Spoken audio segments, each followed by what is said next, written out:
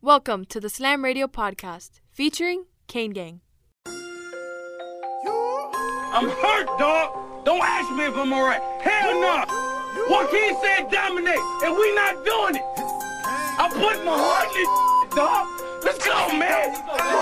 Let's go. Kane Gang, Kane Gang, Kane Gang, Kane Gang. You're listening to Kane Gang, only on Sirius XM 145 Slam Radio. Orange and green, that's Kane Gang.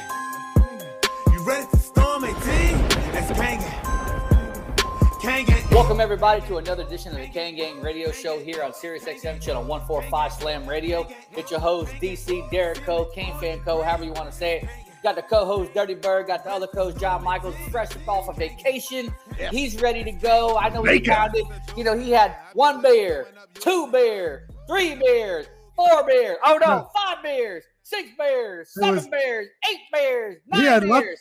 Lots of beers, man. So, you got to do it in the Jamaican accent, though, Co. Shaba. Shaba.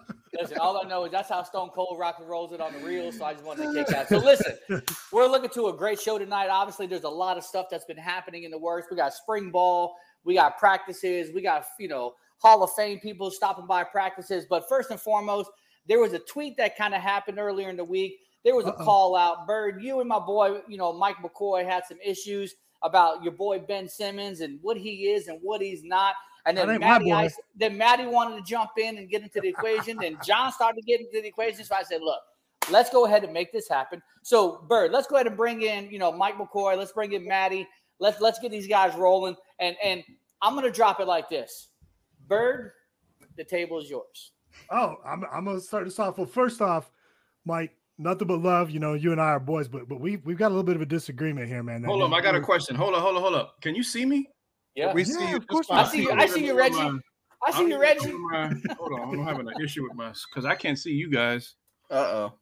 Reggie.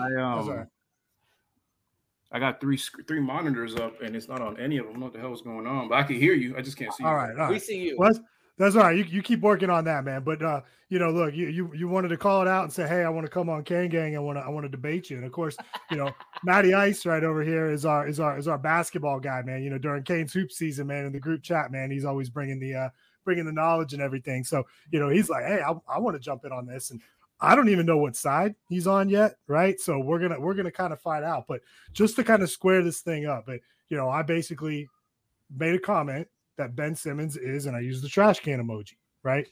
And Mike took exception to that. So, we kind of had this whole retweet and comment thing and calling each other out. So, here we are to kind of, put our position. I don't think we're going to change either one of our positions, but we're going to debate it out. And we're going to hash it out. So, Mike, I want to throw the floor to you first to start us off, man. It's simple. I have a question. I want to know why you feel that way about Ben Simmons. And mind you, okay. I think we got to lay some, not rules, because there's rules to debate, but I'm not trying to. Yeah, not even that. Just so we know what we're talking about. Because I think that you personally are unable to separate personal feelings versus skill when it comes to whoever it is. In this case, it's Ben Simmons, because you don't like him because he's a bum, because he gives up. None of that has to do with skill. So we got to keep that in mind. I think that's, I don't know if I'm. He's skilled. I'll tell you before we even start debating the skills there. The thing is that, when you look at a guy who makes, $30 million a year right now in his contract, and, the guy's out with a bad back. Meanwhile, I put on the Brooklyn, New York game last night, and I see him out there slinging passes and shots up and stuff. And I'm like, there ain't no way this guy, with his team on the fringe of being in the playoff hunt, can't play right now, right? And let's be real, that Brooklyn team probably, if he could get in and build some chemistry with Kyrie, with KD, with the role players on that team, they have a legitimate shot to make some noise in the playoffs, right? They could be a real thorn to a 1-2 seed, right? Why is the guy not out there, right? Like, all the talent in the world, right? But I thought you were done. Go ahead. I thought you were done. Go ahead. No, I was going to say all the talent in the world, but upstairs, he just doesn't care. And I'm not here to debate that. I don't care about his mental. I don't give a damn about his mental. I would care about his mental if I was a Nets fan or a Philly fan, because if you're a Philly fan, you just lost a gem. All right. You lost the modern day version of, and I'm not the only one to say this, of Magic Johnson. Let's just be honest with you. Okay. Maybe a poor man's version of Magic Johnson, a left-handed version. That's definitely a real reach. poor. Put it this way. Reach is a toothbrush, Mike. Put it this way. LeBron wasn't the closest thing to Magic Johnson because Magic was not a scorer like LeBron. This is the closest thing to Magic that we've seen. My opinion, you could disagree with it if you want to, fine. But hold up. But go ahead. I don't want you to forget. I was going to say side note on that, and I've never been a big fan of this kid, but LaMelo Ball the other night against the Heat, even though that Heat drubbed him by like 30 plus points or just under 30. Dude, that play he had was straight Magic Johnson, where he dished it, where he ran and he did the turn and then he dished it out for three. But that's not what we're here to discuss. So, but even then, he's way more of a scorer than Magic. But my thing is, there's no way that you are the player that you were in college, become a first round pick, and teams still see you in the light to want to trade the house for him. Okay, give up. James Harden or whatever, to get that, knowing that you're a liability offensively. Why? Because the guy brings so many other things to the table as a point guard. Okay, as a point guard at the point guard position, there's just no way you could call him a scrub. Now, you want to know why I don't even hold that? It was, if you're a true basketball fan or whatever, it was upsetting to see what happened last year. Give up, whatever. But you want to know what? Happens once, you learn from it. Still a young guy. That I could give him the benefit of the doubt. So you know what? It happened. Okay, it sucks. It's no excuse. Looks really bad on him, and it's gonna stay with him throughout his whole career. But it happened once. If that was the second, third, fourth time, okay. Look at James Harden. How many times has he given up on a team? He's not getting the heat that Ben Simmons is getting. Nowhere near it. Why? Because he could score. He will for me. He will for me. I can't stand Harden either. The general consensus. Why isn't he why? The guy won MVP, didn't he? Like once or twice? No. At least once. I know he won MVP. MVP can be he's nowhere getting the hate that Ben Simmons. And this is the guy that wiggled his way out of Houston. Has wiggled his way out of Brooklyn, which is the team he wanted to go to. Why isn't he getting it if he's maybe just as detrimental a team as Ben? We can give it to them, but real quick, let's let Maddie and John weigh in on this a little bit here too. Yeah, I know that Bart can get in here, so yeah, I really wanted to get on this. So this is what I'm going to say: Ben Simmons is not a trash player. I think he's a good player. I don't think he's a great player. I think he has the tools to be a great player. And I think he has the potential to become a great player, but I have not seen improvement in the 4 years that he's been a player, and specifically offensively. Same offensive game. I would say about 80 to 85% of his shots are within like 2 to 3 feet of the basket. That's fine, all good and dandy, but like if he wants to take his game to the next level, he has to develop, like, me and Mike had talked about this, a mid-range shot. It would help him immensely. He's shooting like 15% from like the mid range, like elbow extended. The thing I will say too, I feel like everything that is good about his game is, you could argue, is God-given talent in terms of IQ, vision, passing, and his size. That's not to say I think he has immense potential. But I mean, I want to read something because I thought this was super interesting. I saw it, I think it was yesterday, but there was a draft like analyst. I don't know if you guys have ever heard of Draft Express, and his like synopsis of Ben Simmons went viral. I don't know if you guys saw this. At 15 years old. It was Ben or Simmons' lack of competitiveness in crucial games has raised questions about his character. Those who know him best say he needs things to revolve around him and on and off the court, and that he's often been closed-minded to coaching and to instruction. And I think that's a huge thing. I like that he's working with Kyle Korver, to develop that jumper. Kyle Korver, one of the greatest shooters of all time. He is. But is he actually going to put in the work? And I don't know. From everything I've seen the 4 years, I don't see it happening. So let me bring this up. Obviously, it's Ben Simmons and not trashing the guy or anything there. But if you look at his career, I mean, the dude averages over his whole career is almost 16 points a game, 8 rebounds, and a little over 7 assists. You know, you talk about he doesn't have that mid-range jumper, but maybe that's not his game. And I'm just playing devil's advocate here, right? That's like taking Shaq and saying, Shaq, I want you to go behind the arc, and I want you to start shooting threes. But if Ben's game is literally inside the paint, why are we knocking him for that? If that's his game, why are we doing that? I'm just playing devil's advocate. That's all I'm saying. Okay, and let me just say something too. I don't think that point guard is the position for him then if he's not going to develop in that way. I think that he would much be better suited to be playing like I don't want to label positions, but be playing in that high post, run the offense through him in the high post in that way. He shouldn't be bringing the ball up. I will say this, he's really good in transition, playmaking in transition, but it's completely different than the half court in my opinion. Go ahead, Mike. I think that's team specific because in this situation right now, with a team that has 2 of the best one-on-one players we've ever seen, okay, you want him playing the point guard because you don't want to take the ball out of his hands, all right, and give it to Kyrie, how I think Ryan suggested a couple of days ago, because number one, Kyrie has never been the playmaker, will never be the play. Kyrie thinks this is Rucker Park, which is fine if that's what the team needs. But in terms of a playmaker, okay, look, when Kyrie came into the league, he was playing on a really bad Cleveland team, right? And in the NBA, my opinion, one superstar on a bad team can get you in the playoffs. Kyrie couldn't do that in a bad Eastern Conference, okay? Now, 2 superstars, 3 superstars can get you to a conference finals, win the NBA. If Kyrie was a decent player, and this is not trashing Kyrie, because even he went to James Harden and said the offense flows better when you run point guard. And James Harden isn't a point guard. He's a shooting guard. There's only 2 people in the NBA right now that average 10 plus assists. And ironically, it's James Harden and Chris Paul. But James Harden has to pass the ball because he has to pass the ball because he's getting double teamed. So he passes it out, makes the right play. Not because he's seeing the floor like a floor general and making the plays and sees play develop 2-3 steps ahead like Chris Paul does. No. He's passing it because he has to. That's why he's getting 10 assists per game. Ben Simmons, and like I agree with you what you're saying. I would like to see him in the high post, maybe at the elbow, but team specific to whatever that team needs. On this team, I disagree with you 100%, Ryan. If you take the ball out of Ben Simmons' hands and put it in Kyrie just because you feel that Ben Simmons has zero offensive threat with the ball, which is not true because Cole just said he averages 16 a game for his career. For a guy that can't shoot and you know that the only way he can score is going to the basket, that's pretty damn good.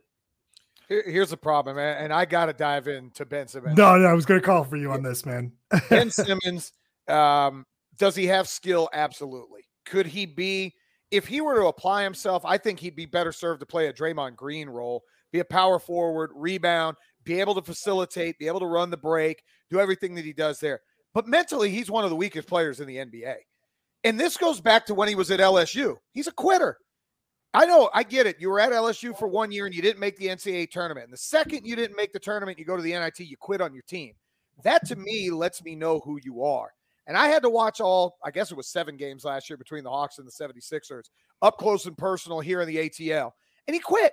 The fourth quarter, his coward ass couldn't even take a shot. He didn't even want the ball in his hands because he can't shoot a free throw. He can't make a shot. He had a spin move for a dunk, literally spins off a Hawks defender. It's a 2-hand tomahawk, and he passes away, and it ends up being a foul for somebody else. I don't need mentally weak players on our team. Can you imagine him playing for the Miami Heat? Eric Spoelstra and Udonis Haslem would run his coward ass right the hell out of Miami. That's probably what he needs. That's probably what he needs. It is what he needs. And then you go into this year, I don't want to hear about a back because he started the year with mental illness. That was his excuse, mental illness. Yet he was running around with whatever girl he's dating now, the girl that he's supposed to be getting married to. He's running around everywhere with her. So he didn't have any mental illness. He's showing up to practice in sweatpants. I would have cut him. I would have fired him right then. I know you can't do that in the NBA with $30 million associated to it. And then he cried like a little brat to get traded out of Philadelphia because he couldn't handle the fan base there. Part of the reason he hasn't showed up in Brooklyn yet, I don't want to hear that his back is hurting or whatever. He's too candy-ass to show up. And that's the biggest issue I have with Ben Simmons.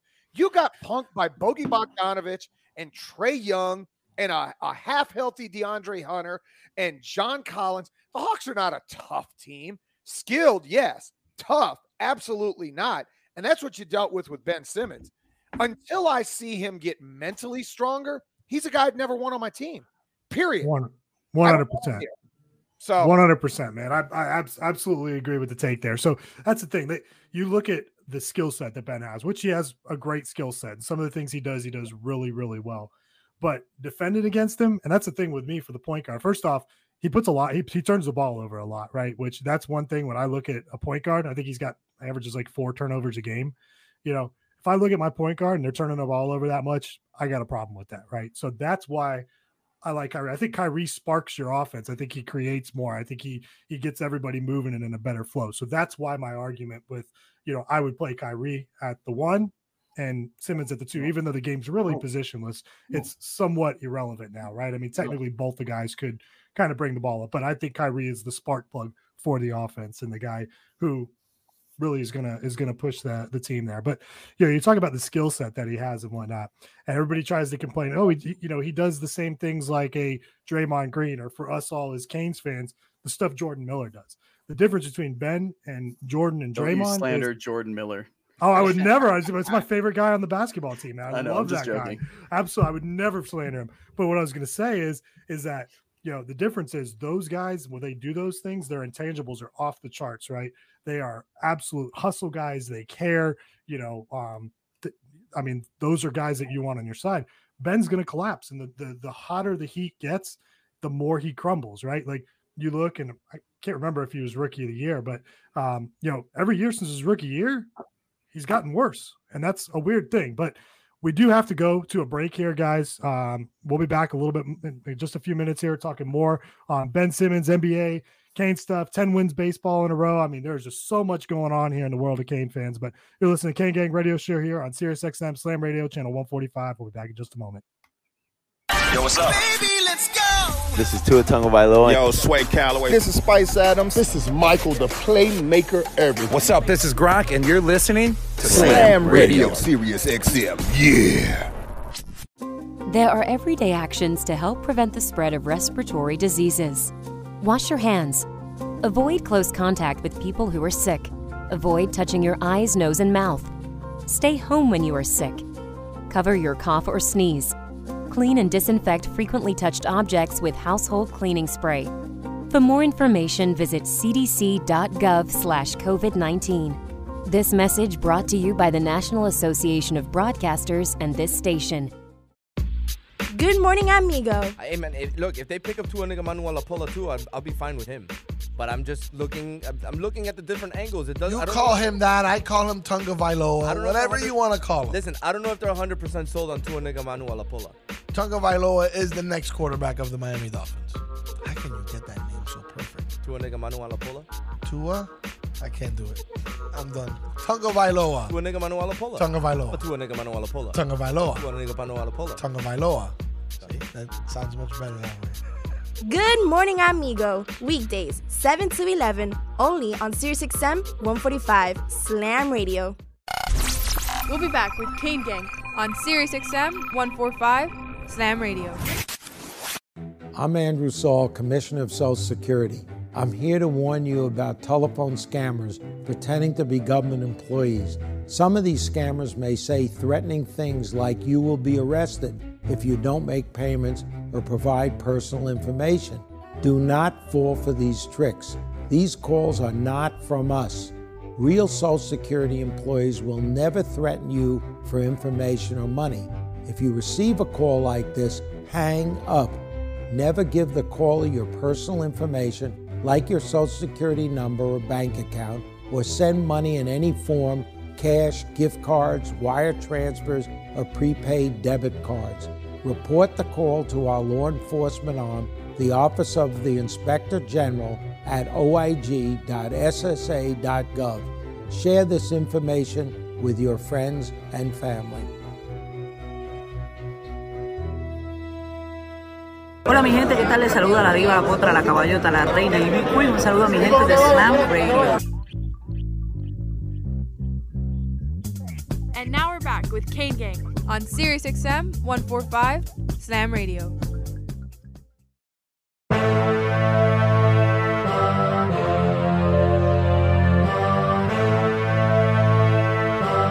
And we're back. I mean, obviously, this is a good debate. I'm enjoying this. Listen, I just moved last week, and I just moved places, so I'm still kind of getting stuff situated, things like that. But I got the air fryer. I knew I was getting ready just to relax. I had the wings in the air fryer. I mean, like I literally got them right here. Like I'm just you sitting got the Costco back. wings, right? Bro, there's you want to know what you are? You want to know what you are, Cole? You know that meme? You know that meme of the guy pulling up the chair at like a barbecue? He comes, sits down. That's what you're doing. Hey, listen, I'm just here for the entertainment. Like I was gonna get a bucket of popcorn and just kind of be like that guy. But again, listen, this is good constructive debating, right? Because again, everybody's gonna have an opinion, John, and you know how it is, right? Like just because we don't like somebody or we feel a different way, this is what's good about debate. I just sit back and I relax. And, again, we can have this debate with people all the time about LeBron and MJ. Maddie, you and I were talking about it earlier.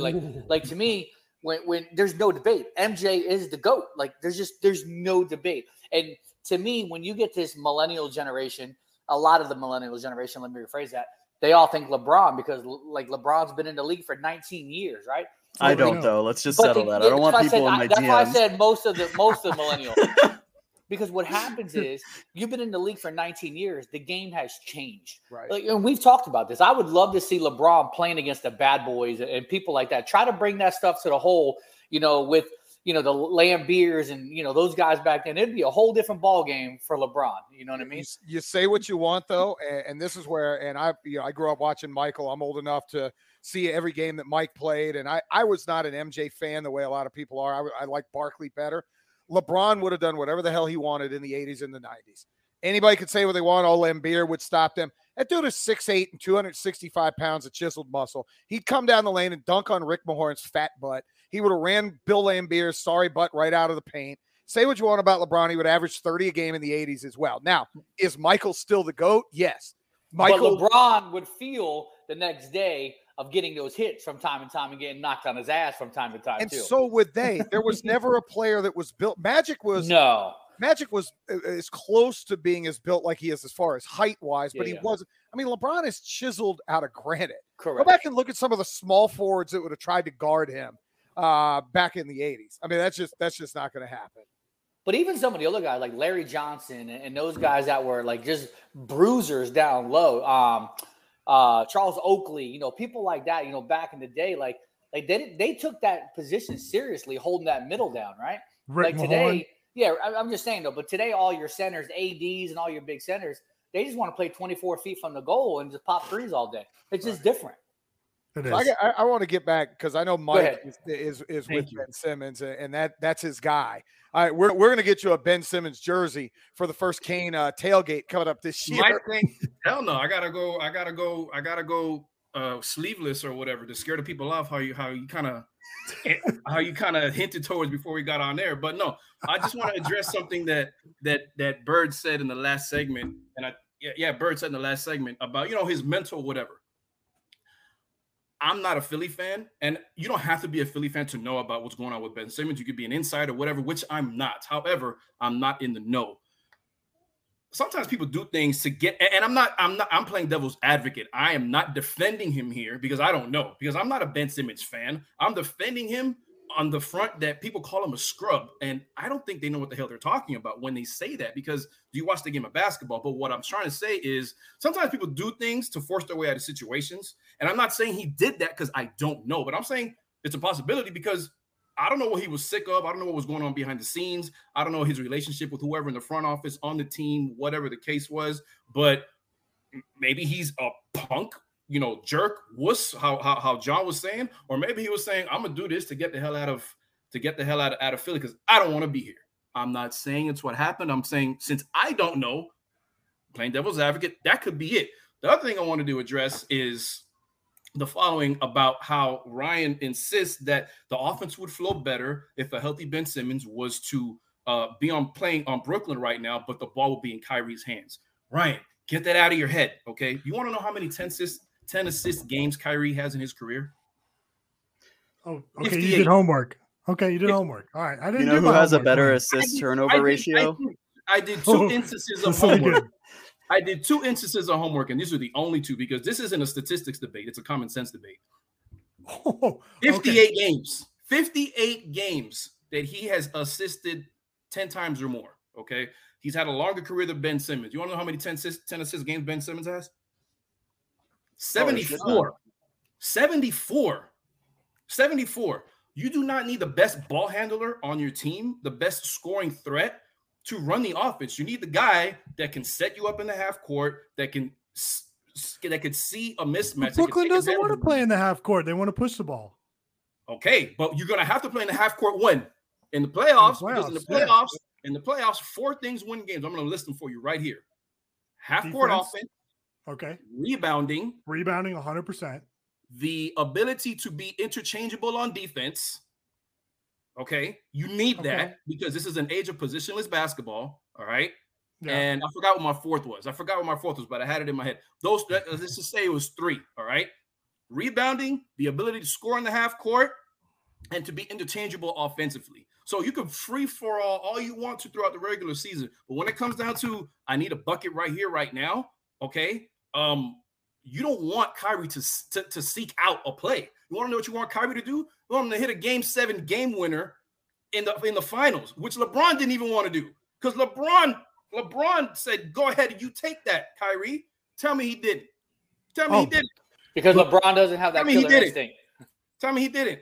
Bro, no, don't try to get me defending LeBron, bro, because that ain't gonna happen. I'm just saying, I'm just throwing it out there. But there's just no way in hell that offense, all right, and I'm not the guy to go off what the pundits say, because this is what I say to the pundits. And for those of you that are not watching, it's a big middle finger. All right, those are the pundits. Steve Austin, everybody is in agreement that if and when Ben Simmons is healthy, the offense is the ball's gonna be in his hands 100%, because you don't want 2 of the best scorers of all time, maybe one-on-one players.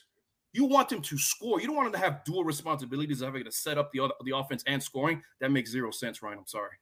I don't disagree with what you're saying as far as I would, if I had Ben on my team, and again, I'd want him to play a Draymond role, only because he's a guy that can't shoot, and we know he's afraid of free throws. So that would be, to me, rebound, push the ball. But I agree. I don't want Kyrie running the offense, because Kyrie running the offense is Kyrie running an offensive play for himself. He's going to come down, dribble, do the New York over dribble, find a way to come up and shoot a shot. The problem, though, with Ben running it, especially in the fourth quarter in a playoff game, is you're now playing 4-on-5. Because if I'm playing against him, I'm doubling KD. Loading the paint. I'm loading the paint, and I'm letting his sorry ass shoot. You want to shoot a free throw? Shoot it. And the second you drive, I'm hammering you. And now you can go to the line, and eventually he'll turtle up like he did a year ago. Regular season, Ben, can be really good. And what I hope, because I'm a basketball fan more so than, like, I hate the Knicks because they're the Knicks, but they suck, so it doesn't matter. You know, I hate the Lakers because they beat the Heat in the finals a couple of years ago. I hate during COVID. Come on. Still, the Heat should have won. Without Bam, without Goran. We should have won the title that year. Correct. My point to that is, though, I enjoy fun and well-played basketball. Right. When Ben is on 2 years ago, 3 years ago, Ben Simmons was a fun player to watch. The problem was mentally it hit him last year in the playoffs, and he hasn't recovered. And do we think now in the play-in game he's suddenly going to be mentally sharp? What happens the first time he gets fouled and he has to shoot 2 free throws down 3? He's going to miss them. And that's my fear if I'm Brooklyn. I don't want him to come back if I'm Brooklyn. We'll start next year with you. Yeah. That's fair. No. I'm just hoping a change of scenery is what he needed, what he wanted and needed. If that's the case, he 100% went about it the wrong way, because we've seen guys want trades and go about it the right way. KG wanted a trade. You almost never heard about it until you heard about it. All right. James Harden handled it the wrong way, and so on and so forth. But you're going to say something, Matt? No, I was just laughing because James Harden put on like 30 pounds during the season. He fatted his way out of Houston. He laid get out of there. But you know what that is, Mike? That is a generational thing, and I hate it. And I hate to call myself old school because I feel like an old man sometimes when I say that. This generation of athlete has become soft. Yes. They've become needy. They became attention hounds. The fact you have guys like Deebo Samuel today erasing and scrubbing his Instagram because he wants a new contract. Dude, be a man. Walk in the GM's office and go, bro, I am your offense. Give me a contract. You watch NBA players now. Oh, I was on the banana boat with LeBron. Now I want to change teams. That candy ass mentality is why a lot of fans get upset. This is why I love Mike. Mike don't pull any punches. I mean, John, like literally, the stuff that you spew is beautiful. Like, John, the stuff that you spew is just 100%. Like Steph Curry. Steph Curry today, they asked him, it wasn't today, it was a couple of days ago, they asked him in whatever interview about LeBron's comments wanting to play with him, and Steph was like, I'm good. That's like, oh, he said that? I'm good. Yeah. He's like, I'm good. Like, he was like, we got a chance to play each other twice in the All-Star game. I'm good. And you know what's funny? Everybody made such a big deal, 2 weeks ago when Jimmy Butler got into it with Udonis and Eric Spoelstra. Oh, the Heat are crumbling. That's what I want to see. I want to see my team pissed off at each other because we're not playing well in a game. If that would have happened to Ben Simmons, he would have took an 8-month sabbatical and been in Greece somewhere buying man. I mean, come on, man. With a Kardashian, right? What's done wrong? Two of them. Two of them. Yeah. So look, Mike. Look, I get what you're saying on the offense thing, right? The thing is, man, is to me, Kyrie's won a championship as a point guard, right? And I think he's more of a spark plug, right? He pushes the team better than Ben, in my opinion, right? I think Ben is because the guy's not a threat to score unless he's diving to the basket, right? So to me, that makes it easier to zero in on the other guys, right? So that's why I don't want the ball in his hands. Like, to me, he's so bad offensively that I just tell him, just dive to the bucket, dive to the bucket, dive to the bucket, and let Kyrie get assists pushing the ball to him. Just my opinion. Two things, because I think we're going to be in a little bit. We got to get into this because it was part of the tweet that I mentioned when I started this whole thing, which has been great so far. But I get where you say, like, oh, I don't like him as an offensive threat or whatever. But again, in my opinion, and I'm not trying to change your mind, it's just hard for me to agree with that completely, because if you have a guy that's one-dimensional and everybody knows is one-dimensional, but he's still averaging 16 a game in his career, what the hell does that tell the defense or anybody else watching? Like, damn, you know what he's going to do. You know how he's going to do it, and he's still averaging 16? That's just weird to me. You know what I'm saying? And the other thing is, I said that he's a top 10 point guard. Name him. Name him. What? Steph, Luka, Dame, CP3. I would put Kyrie ahead. Yes, me too. Ja, Trae Young, Darius Garland is playing. Nope, not Garland. Garland is not a top 10 point guard. No. Yes, he is. This year, have you watched Darius Garland play? Lowry. You want to know why Kyle Lowry's not ahead of him? Fred VanVleet. Because Kyle Lowry wasn't even the best point guard on his team when Toronto won a championship. Kyle Lowry's a punk. All right. Kyle Lowry's not a great point guard. He'll be a champion again this year. The hell he's not. But anyway, you say Garland, I disagree with that. You say Lowry, I disagree with Garland. That. That's 8. DeJounte Murray. I got him on the list. Right now, I would take him above. Who else? LaMelo Ball. I would take him above right now. List. That's 9. Did we say Ja? Fox. Yeah, we said Ja. Drew Holiday. Shai Gilgeous-Alexander. Someone said Kyle Lowry. Mike Conley. You're saying point guard. I'm taking all those. Tyrese Halliburton, ever since that trade, has been turning it up. He's like 18 a game, 10 assists. I got to see more. I got to see more than just post-trade deadline. In my what about your guy LaMelo? What about your guy LaMelo? Huh? Your guy LaMelo in Chicago. Or excuse me. No, he's not. He's not a top 10 point guard. Yeah. I agreed with everybody except Garland. Yeah, I agreed with everybody except Garland, Lowry, Fox, Fringe, Halliburton. I need to see more. What about Russ? I love Russ. There's a reason I didn't mention him. I'm just saying, I'm a Laker fan. It's a bunch of trash. It's a bunch of trash that he's getting trash because he's not a trash. No, it is. Because you want to know what? You want to know an urban legend? LeBron doesn't make players around him better. I'm so sorry. No. Because if that's the case, Chris Bosh wouldn't have had to change his game. Kevin Love would have had a better year around him. All right. And they would have made the playoffs this year. Your boy that the Heat should have never let go of.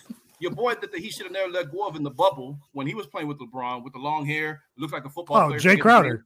Jay Crowder. He worshipped under LeBron, and there's no way Jay Crowder can play on every team, any team. LeBron doesn't make guys around him better, man. I think guys around him regress unless they're shooters. They're not going to get better. Nope. I'll say about this, the argument about top 10, everybody that's playing right now is better than Ben Simmons. It's man enough to actually show up and play 82 games of the year. So let me ask you over the playoffs. Let me ask you guys this. Do you think there's a chance, even be it a small chance, that this guy let's see, let it go. There's a small do you think there's a chance, even if it's a small chance, that the guy never sees the court again? Like he just can't get out of his own way. I don't think that's gonna happen. I think what he needs to do. Go ahead, Rat. Go ahead. My bad. Go ahead. No, I don't think so. I think he's gonna come back. I honestly, I was huge on Ben Simmons when he got drafted. I love the guy. I went to some NBA Summer League in Vegas. I don't know if you guys have ever heard of it. He only played in like 2 games, and I was at both of them. And it was just seeing the way he passes the ball. And I'm someone who I appreciate the pass more than like a 3, if that makes sense. I appreciate a great pass more. He's gonna come back. I just don't know if he's gonna reach the full potential that he does have, because I think he can be a phenomenal player. But I just think he's a good player right now. You know what? It just hit me. It just hit me. And it has to do with the point that John made about if he was with Miami, Spo and Jimmy and Udonis, they'll get on his ass. Something like that will never, in my opinion, if this guy has any sense of sense in him, that would never happen if he was to play in Miami, because he would get his crap together and be like, okay, this culture stuff. All right, cool. I think he needs like a sense of veteranship around him that's going to tell him right and wrong, because as soon as Jimmy left, it was like that's when all this crap kind of started, really. And maybe Jimmy held the fort down. Maybe Jimmy was that alpha. Ben can't be an alpha, and to me, Embiid isn't the guy that's going to punish him, for lack of a better phrase. Yeah. So, well, listen, we're gonna get punished if we don't go to break. So we'll be right back on the Kane Gang Radio Show here on SiriusXM. We'll finish this debate when we get back. See you in a minute. Hey, look what I found. A radio. This is SiriusXM 145 Slam Radio. There are everyday actions to help prevent the spread of respiratory diseases. Wash your hands. Avoid close contact with people who are sick. Avoid touching your eyes, nose, and mouth. Stay home when you are sick. Cover your cough or sneeze. Clean and disinfect frequently touched objects with household cleaning spray. For more information, visit cdc.gov/COVID-19. This message brought to you by the National Association of Broadcasters and this station. We are strong, we are resilient, and we will get through this together. But these are stressful times, and it's important to also practice good self-care. It's normal to feel overwhelmed, anxious, or afraid, but there is hope. Reach out to someone, connect with your friends, stay in touch with your community, and know that you are not alone. Learn more at wearebroadcasters.com/hope, furnished by the National Association of Broadcasters and this station. Good morning, amigo. But you see why it's a bad idea to do that? I didn't cry during the talk. Good thing. You're going to be home today, so nobody can see you cry. But I was fine. I didn't even cry. I was like, good. No, but the silence afterwards is enough. And then you give me that puppy look back. You get that puppy look you have. I'm just holding it back a little. Good thing nobody can see you crying tonight. I'm fine. Stay home, privacy of your own home, watch it on Zoom. You can be a Richard sometime.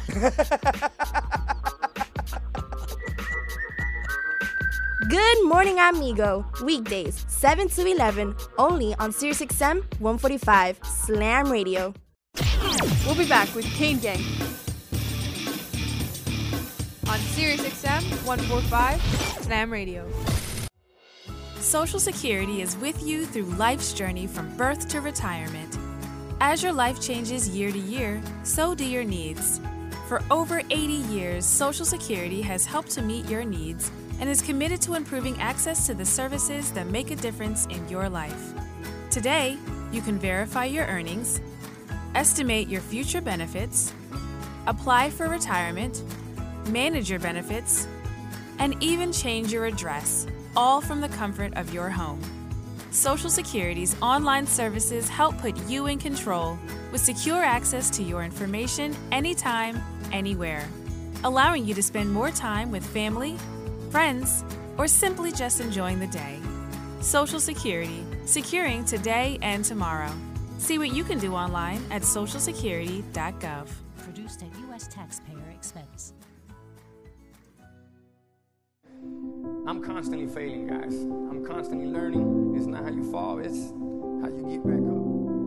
There's no losing, only learning. There's no failure, only opportunities. And there's no problems, only solutions.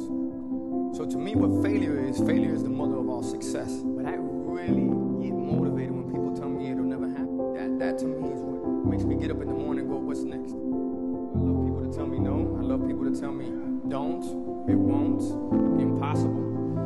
And the word can't is the word can, and the word don't is the word do, and the word won't is the word won, and in the word impossible is possible. So what are you telling them? You're telling them, you know that all they can do is learn and come back bigger, better, stronger, because all it's going to do is lead you in the right direction.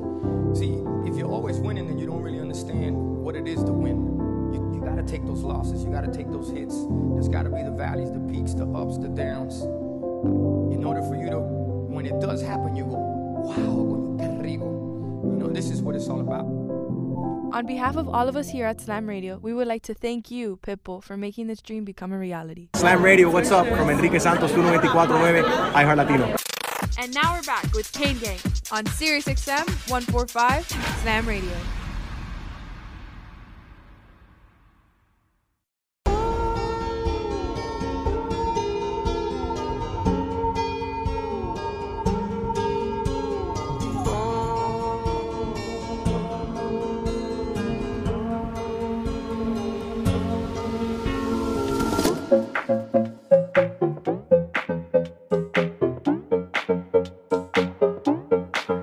All right, thanks everybody for tuning in. We're still talking this debate about Ben Simmons and how great he is according to Mike McCoy and how bad he is according to Dirty Bird.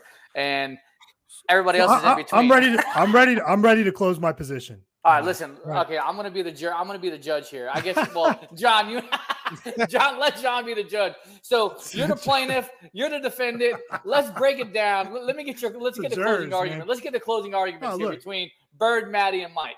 Nothing kills me more than wasted talent, right? And look, I'll be the first one to say. I think. Oh, you mean like Kyle Wright? Oh, wow. That's messed up, man. Listen, man, we only have a 2-hour show here, Coach, so we got to be careful, man. Let's not open that wound and pour salt in it yet. But no, so I mean, look, wasted talent, it kills me, right? It's why I can't stand Harden, right? Because I think he's just, he's the bank security guard asleep on defense. He doesn't care. I mean, if you add James Harden and Ben Simmons together, you probably have the greatest player of all time, right? If you put those two games together and you mesh them into one player. Well, they're both lefties. Yeah, but the thing is like they're both so bad at certain things, and it's an effort thing, right? And that drives me crazy, man. I just hate seeing when guys don't care. It's the same thing, like LeBron plays hard, right? But at the same time, he does so much stuff that he doesn't get out of his own way, and he won't allow himself to be coached, and he wants to be the general manager of the team and bring his boys in and everything. And he's, worried about tequila and everything else other than winning. And that, to me, we mentioned the GOAT debate. That's the difference. Mike cared about one thing and one thing only, and that's winning games, right? Like that was all that mattered to everyone and everything around him and everything that he did, right? And LeBron cares about everything else. But honestly, I would love to see Ben get it together, right? But I got a lot of concerns seeing how he crumbled in the playoffs, how he forced his way out of Philly, how really nobody had any interest until, Brooklyn's like, hey, y'all can have James Harden. Here you go. Here's James. Oh, you're gonna give us what back with him? You're gonna give me Curry, Seth Curry. You're gonna give me I forget. I think there was a center involved in there, Drummond, right? Oh, you're gonna give me that back with it too? Oh, okay, great deal, right? It's because Daryl Morey loves James Harden, right? So I would love to see this kid put it together, get it right. But for the entirety of his career, since he's been 15 years old, since that scouting report came out on him that nailed him to a T, he hasn't put it together. So bring it out, Ben. Let's see what you got, man. I think the Nets need to shut him down for the rest of the year and then give him a full off season and bring him back next year and see if they can integrate him in there. So. Oh, it's me? Maddie. Or Maddie? Oh, me. Oh, let's go to Maddie. We'll give you the final comment. So to Maddie and then to John. I mean, like I said, I think he's a good player. I think he can be great. I think that's going to really what's really going to determine that is, him himself putting in the work. I really am interested in seeing what happens with him working with Kyle Korver, because Kyle Korver, one of my favorite shooters of all time. But Kyle Korver is awesome. Yeah, Kyle Korver is awesome. But yeah, that's about it. My last thing I'll say, I don't know, does he love basketball or not? If you love basketball, you're doing everything you can to be better. You're not spending your time away from the game, in Milan, hanging out. Don't get me wrong, he's got a dime piece on his arm, and that's what he should have. But there are other things about him that I think are mentally weak. Which one of he was with Kendall, Kylie, whichever one of the Jenners. Any one of them doesn't matter. And it was reported that she messed around on him like 6 or 7 times, and he's begging for her back. That to me shows a little bit of mental weakness. If you love basketball, you're working on that craft 24/7. If you're paying me $30 million to do anything, you pay me $30 million to clean toilets, I'm going to be the best damn toilet cleaner shining in the history of the world. I'll shine the hell out of that toilet. I just don't understand. Again, this goes back to a generational thing. You get $30 million to play basketball and you don't want to do it. I'd be in there shooting 1,000 free throws a day, 1,000 for $30 million. Some guys have that and some guys don't. And that's going to be the difference between Ben Simmons potentially being one of the best. And Mike, I agree a lot with what you say. His skill set is really unique and can be unbelievable. But that mental side is making it where he's a guy that's wasted a year of his prime that he'll never get back. I have zero against anything that you guys are saying about him mentally. None, okay? Because that can mess up a guy's career. And we've seen it in basketball. We've seen it in football. We've seen it all over the place, okay? So I don't want to see him not play this year if he's physically healthy, okay? Right. If he's physically healthy, okay. If that's true, because a lot of people are thinking that he's lying about this back thing, which goes to, John, what you're saying. Like, do you love what's going on, okay? Now, if that's the case, the Nets are at fault at this too, and just stop lying. Look, he's having some mental issues. Like, this is what's going on. And I think everybody on this panel and most people around the world will respect that way more than I would, what they're putting out there, okay? If he's having mental issues or whatever the case is. But in my book, like, you've been in the league 4 years. You've been an all-star 3 times. You've been a 2-time all-defensive first team, guy, rookie team, rookie of the year. What was it in 2018? We've seen it, okay? Can he get better? Honestly, I don't know how much better he can get, okay? Because I think I don't want to say this is the peak of his basketball, whatever adjective you want to use, but I'm talking about in terms of being a scorer offensively. I don't know if we'll ever see him develop that. I don't, because you at this point, a jump shot can be learned. We saw it with Wade, we saw it with Kobe, we saw it with Mike, we saw it with Vince, a bunch of athletes. But it's so bad with him, and if he has guys around him, I don't even think it's gonna matter, to be honest with you. But skill wise, I agree with Matt. I tend to side with Maddie's basketball opinion way more than Ryan's. Sorry, Ryan. Damn, bro. Guys, I can see Maddie's. I can see how Maddie's making an argument for those guys in the top 10. I don't agree with all of them. For me, Ben, I can't name 10 guys. Like, I won't take 10 guys ahead of Ben Simmons at the position. And so, and the other part is I just don't see the Nets offense running better with Kyrie having dual responsibilities. All right, maybe in spots, cool, but that's my stance. Mike, can I ask you something real quick? Please. Did you see the JJ Redick thing of him saying like that Ben Simmons is really right-handed? He's not left-handed. That's crazy. No, I didn't. Yeah, he basically said in his podcast, like, you can tell by the way he's shooting with the ball that he should be shooting right-handed, because it was been said. I don't know who said it, but he grew up like using his right hand, and then his dad made him switch to his left. Well, then who he needs to take lessons from? My Bulls center that we just picked up that switched free throw hands in the middle of like the finals. What's his name? No, the tough guy that was with the Cavs. I'm drawing a blank right now. Tristan Thompson. Tristan Thompson switched hands. He was shooting free throws right-handed, and now he shoots them left-handed, right? I think so.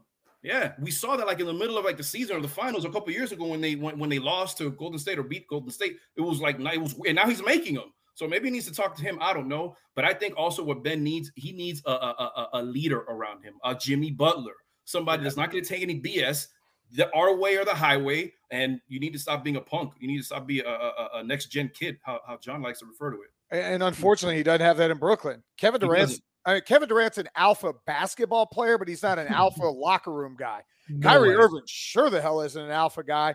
And the rest of the team, you're just role players. Yep. So, you know, and you've got a young coach there, and just they don't have that. No, they don't. Philly could have been a good spot for him, and he just didn't want to be there. I'll tell you, that fan base, you want to talk about unrelenting? Holy cow. I don't really, bro. Didn't they boo Santa Claus one year? Like the Eagles fans? Jesus Christ. I wouldn't be surprised, man. When they played the Vikings in the, oh my goodness, it must have been the NFC Championship game a few years back because they beat us. They beat, if I say us, the Falcons. And they were throwing full beer cans at opposing fans walking in. Like literally full beer cans, chucking them at it. The Philly fans are nuts. There's very few places I was ever I don't want to say petrified, but I was definitely on my P's and Q's when we played in Philly because they would throw crap out of the crowd down at people that were wearing opposing stuff. They did not like Ben Simmons. I got buddies that do radio up there, and Ben was not very well liked, and I don't think mentally he took too well to that. Wow. Yeah. That sucks, man. Yeah, those Philly fans are relentless, man. There's all kinds of videos of like Eagles games and opposing fans walking in and out, man. I mean, they have a jail underneath. They literally have a jail underneath their stadium. They will lock your ass up right there and put you in jail. Wow. Yeah, they're crazy, man. It's insane. Well, I know we got we kind of got the debate settled. I don't know who won, who lost. Again, I had debate class when I was in high school. We all won. I didn't pay attention to it. All I know is the Heat are 2 games up in the East. That's really all that matters. The Lakers, sorry, Maddie, they're kind of eliminated from the playoffs. There you go. Johnny's rocking that. He's rocking that 305. That Heat I got tattoo. the Heat tattoo right here. Talk to me when they win another chip. Would you guys be surprised if you lose to the Nets, assuming the Nets get that last spot? Would you? Now, I'm not asking you if you are. I'm saying, would you be surprised if the Nets beat the Heat? No. Yes. Let me start this one here because we got about 6 minutes. I don't want to play the Nets in the first round. I don't. I think that's you're going to get Kyrie and you're going to get KD literally coming for your throat. I would rather not. If anything, drop me to the 2 seed. Let me go and play Cleveland on the 7. I would rather have that matchup than playing the Nets in the first round. I'm just saying. What it looks like is going to happen, and I have to study way too much because the Hawks are right there in that mix. We got to talk about them every morning. If Brooklyn wins out, and they've got, if I remember correctly, 2 fairly easy games. Yeah. The Hawks have the Heat on Friday night, and then they play Houston. But it would be Cleveland or Brooklyn in that 7-8 game, and then Hawks and Charlotte in the 9-10 game. What would happen there? Brooklyn blows out Cleveland. They go to the 7th seed, and then they would play Milwaukee, Boston, whatever. Yeah. Let them have that. Correct. Let the Heat deal with either Cleveland or Charlotte or Atlanta. Atlanta, I'm going to be honest. The Hawks that'd be a tough matchup. Just because Trey could get on a heater, he would give the Heat some problems, but the Heat will still win the series. Too much defense, too much talent, too much scoring. To answer your question, though, no. I want no parts of Brooklyn. That gives me flashbacks to 1999 when the Heat were the 1 seed and the Knicks got damn Patrick Ewing back for the playoffs and beat them in a best of 5. No. Give me the worst team I could get at number 8.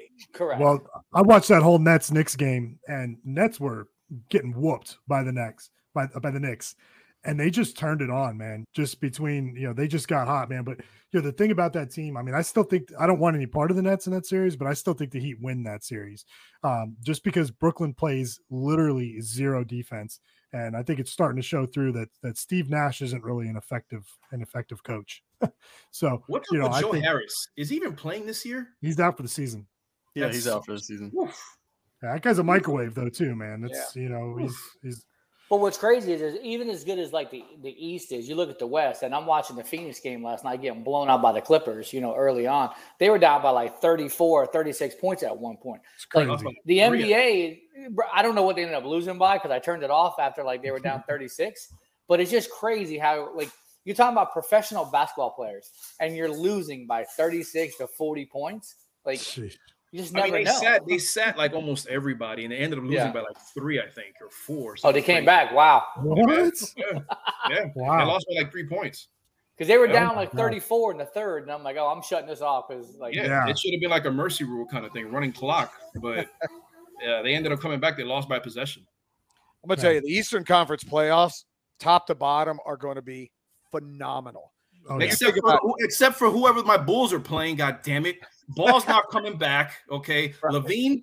I'm sitting Levine, all right, because something's really wrong with his knee, all right? And to be completely honest with you, as a Bulls fan, pre-aggravating his knee this season, I'm trading him. I'm trading him because he has what I like to call Vince Carter syndrome, all right? Okay. How guys enter the league known as athletes and they want to prove people that they can shoot. They get better at a jump shot, but then that's all they rely on, and they forget that they can beat anybody off the dribble. Zach LaVine does that way too much. He'll shoot 7 3-pointers in a game and make one of them. So that's a good analogy. I hate it. I hate it. I love him as a player, but I hate that about him. I mean, Good my stuff. Bulls are ahead of schedule anyway, so we'll see. They had a great year. They couldn't beat any of the top teams, but they had a great year overall, man. I mean, I called them being a 4-5. signing. Yeah, I called them being a 4-5 seed at the beginning of the season. So when they were in the 1 seed, I was just like, "Holy crap!" But obviously, that didn't stay that way. Yeah, that's Miami seed, baby. I think anybody 1 through 4 can win the title. Philly, Boston, Milwaukee, or Miami. And I'm not just talking about the East. They can win the whole damn thing. Miami's going to have their work cut out for them. Normally, as a 1 seed, you're going to coast in the first round and probably have a not an easy series in the second round, but in that 1-4 matchup, you're going to be the favorite. They have to play Philly in a 7-game series. You got to deal with Joel Embiid. Whew. Yeah. I want no part of Embiid in the playoffs either, man. As much as we talk junk to the Philly fans, I don't worry about it. Who's you guys MVP? Embiid. Max Strauss. Max. Hey, 15-2 since Max is in the starting lineup. Either Embiid or the Joker. Nikola Jokic is I like Jokic Embiid. is so ridiculous. Yeah. I know we don't get to watch him a lot, and I know Markieff Morris and Marcus probably want a piece of him. But dude, that dude is skilled. Matt, you probably watch it more than chubby we do. Serbian guy. Matt, you watch a lot of the Western teams, right? I watch a lot of the Western, but I got to be honest, I haven't watched that much NBA, as a Laker fan.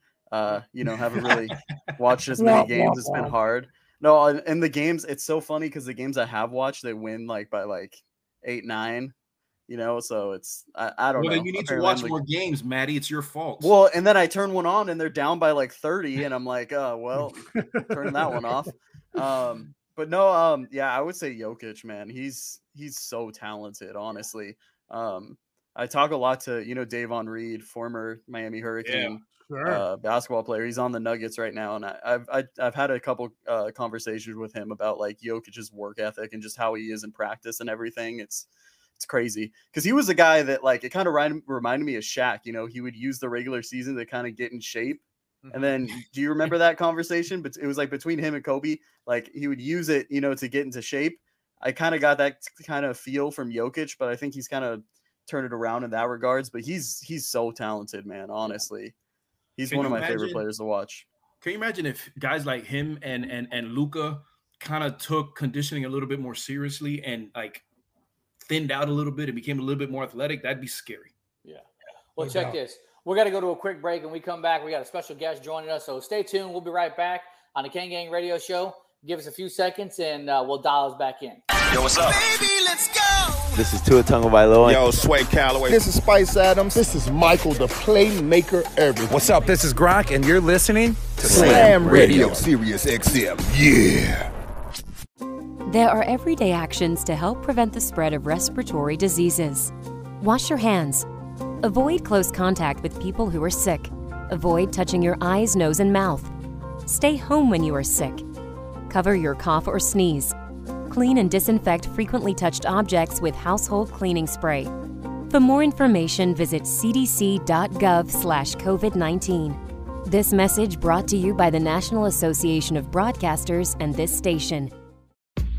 Good morning, amigo. Hey, man, look, if they pick up Tua Tagovailoa too, I'll be fine with him. But I'm just looking. I'm looking at the different angles. It doesn't. You call him that. I call him Tagovailoa. Whatever you want to call him. Listen, I don't know if they're 100% sold on Tua Tagovailoa. Tagovailoa is the next quarterback of the Miami Dolphins. How can Tua Tagovailoa. Tua? I can't do it. I'm done. Tagovailoa. Tua Tagovailoa. Tagovailoa. Tua Tagovailoa. Tagovailoa. Tua Tagovailoa. Tagovailoa. See, that sounds much better that way. Good morning, amigo. Weekdays, 7 to 11, only on SiriusXM 145 Slam Radio. We'll be back with Kane Gang on SiriusXM 145 Slam Radio. I'm Andrew Saul, Commissioner of Social Security. I'm here to warn you about telephone scammers pretending to be government employees. Some of these scammers may say threatening things like you will be arrested if you don't make payments or provide personal information. Do not fall for these tricks. These calls are not from us. Real Social Security employees will never threaten you for information or money. If you receive a call like this, hang up. Never give the caller your personal information, like your Social Security number or bank account, or send money in any form, cash, gift cards, wire transfers, or prepaid debit cards.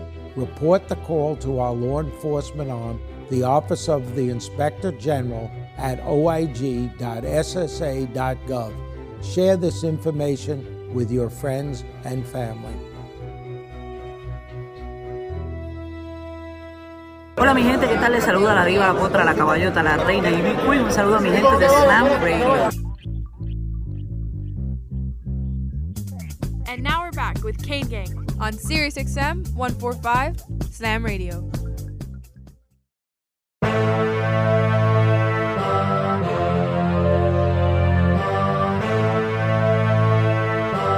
All right, so we're back here in the Kane Gang Radio Show. It's the second hour. We're getting ready to bring in a special guest if we can get it locked in. Matty, you're more than welcome to stay on. Mike, you're more than welcome to stay on. Let me see if I can bring him in, and we'll see if it's good. All right. Yo, Evan, is there? Yes, sir. How we doing? Great, great. So listen, for everybody that's tuning into the Kane Gang, this is my boy, number 83, Evidence Njoku, former University of Miami Hurricane, former UCLA guy, and future WWE superstar. Yeah. Thank you, fellas. What's up? What's up, Derek? Nice. How we doing, bro? How we doing? What's good, 83? How you doing, brother? Man, I'm solid, bro. I'm solid. Maneuvering. What about yourself? We're all good, man. Obviously, we're just chopping it up. The first hour we were talking about NBA. We kind of had a debate about the Ben Simmons and some different things in the NBA. So now we're getting ready to talk some Canes, and obviously, I definitely appreciate you jumping on the show with us. I know you're busy, but first and foremost, man, how are you doing? How's your brother doing? How's the family doing? Man, bro. I mean, number one, thank you for even thinking about me, Derek. You know what I mean? Like, you always got a special place in my heart and everything. But everyone's cool, bro. I was just with David. We were in Frisco, Texas, and Dallas. My oldest brother, Innocent, who was a doctor, he also came with me. Charles, the only one out of the boys, he wasn't there. But I mean, the rest of my sisters, we're all good, bro. We're all just trying to stay above water and trying to work hard and hustle to get to where we need to get to. What's crazy is, I met you back in 2016, right after the Russell Athletic Bowl when Miami played West Virginia. And here it is. You just, I met you outside, and I'm looking at you like, yeah, this is a big dude who's gonna come in, get a lot of burns, some jump balls, and it really never transpired. Do you mind talking to me a little bit about your time at the University of Miami, and a little bit about why you never got the playing time that you think you deserved? You know what? In terms of, my experience and time at the U, me, even like if you want to bring up, 2016, 2017, my freshman year or my high school year, I used to always hear all these like notions about people and all these Kane grades coming back and saying, these people in this locker room, they're going to be your brothers forever. Or, there's no place like the U. It's a brotherhood. It's a brotherhood. And I didn't really know I didn't know what to expect until I got down there physically. And man, like my 3 years at the U, it changed my life. It put me into a different perspective in terms of football and how serious it's taken down south. And it's really given me relationships and, brotherhoods that, I really do believe last a lifetime. For example, like one of my best friends, and former teammates, Amon Richards, I was just talking to him like yesterday. And, me and him, every time I see him, it's like, it doesn't matter if it's a year, the 6 months, or 2 days, like I'm always going to see him and goof around with him, just like we were in the locker room, you know what I mean? Just getting ready for the next 6 a.m. run looking at him, praying that we both make it out of it alive somehow. And like that competitive nature that like resides in Greentree, like I've adapted and, identified to be my kind of mindset, and it's, when, as far as it goes, in terms of how the great ones are made on Greentree and what it took mentally to get there, it's very well true. In terms of me and my circumstances of why I didn't see playing time, there were a few. Obviously, football is a team sport, so there's only really a certain kind of parameter that's within your control. But from 2016 to 2022 now, I grew like 3.5 to 4 inches. So, mind you, I'm a freshman kid. I'm 18, 17, and I'm getting thrown into this real world of like training and how strict the regimen is and all that we need to do from the day-to-day aspect of being a D1 college football player. And I personally don't think my body was physically ready for all that because, I was in this like a period of growth because, I was getting taller and the kind of Olympic lifts that I was doing, I wasn't really ready for. So I had my fair share of injuries throughout my years and time, but I wouldn't take anything for, I wouldn't trade anything for the world for my experiences at the U. So. What was your relationship like? I know a bunch of guys that live in Atlanta. I know a bunch of guys that played with Coach Richt, and they all just they talk in glowing terms about what Coach Richt meant, not just as a football coach, but as a mentor and kind of a life coach. What was your relationship like with Coach Richt, and do you still talk to him now that you're no longer playing and he's gone away from coaching? Yeah, dude, Coach Richt is one of. I've had like 5 coaches in my college football tenure.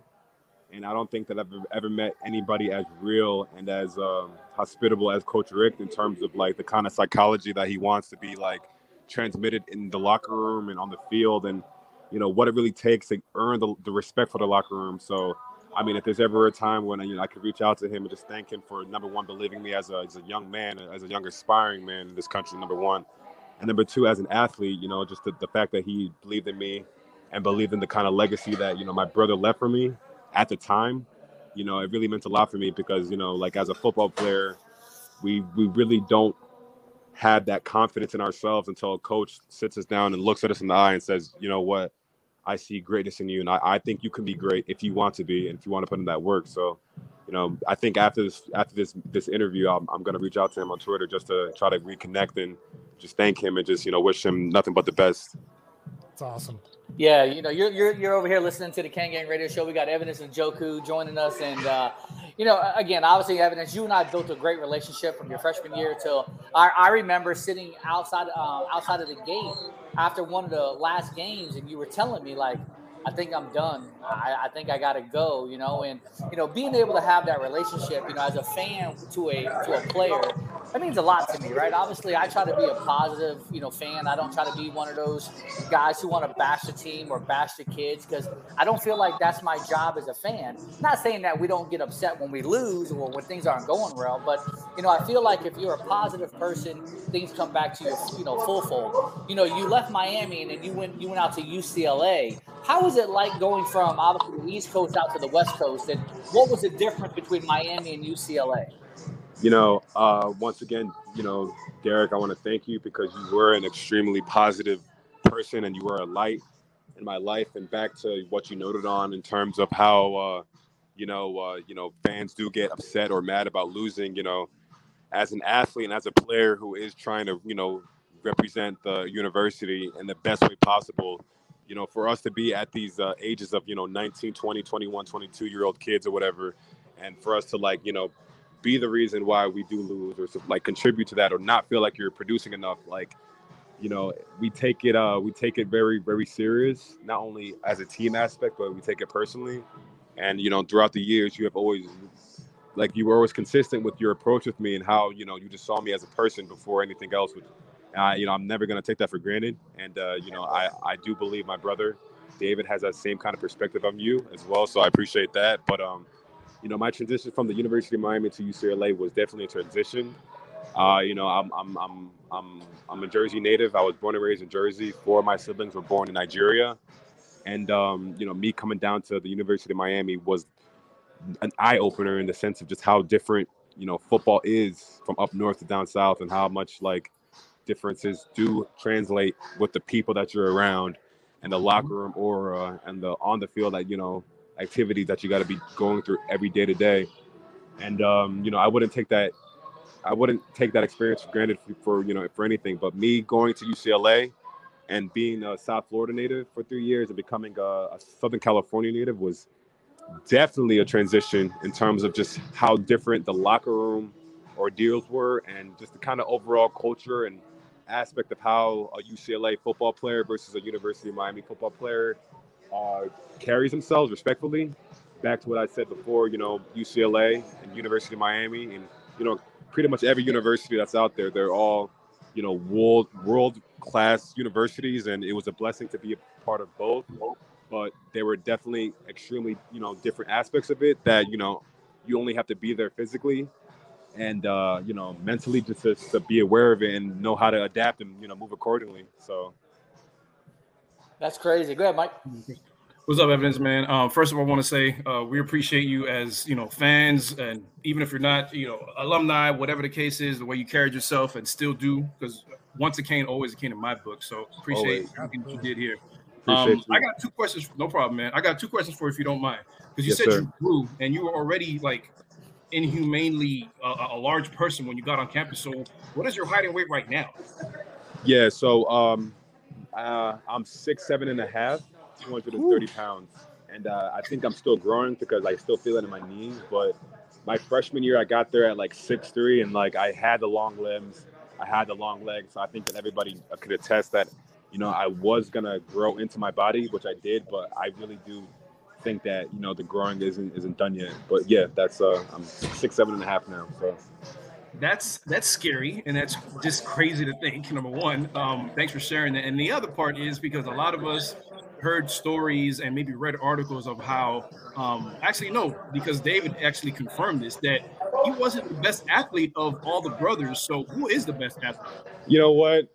We can have Chief come on this radio show, Mike. Bring him on. You know, if that's what he wants to say, then I got a can of whoop ass for him, because I do think that I'm the best raw athlete. I mean, you know, he has me on numbers, and, you know, he's proven himself to be the Chief.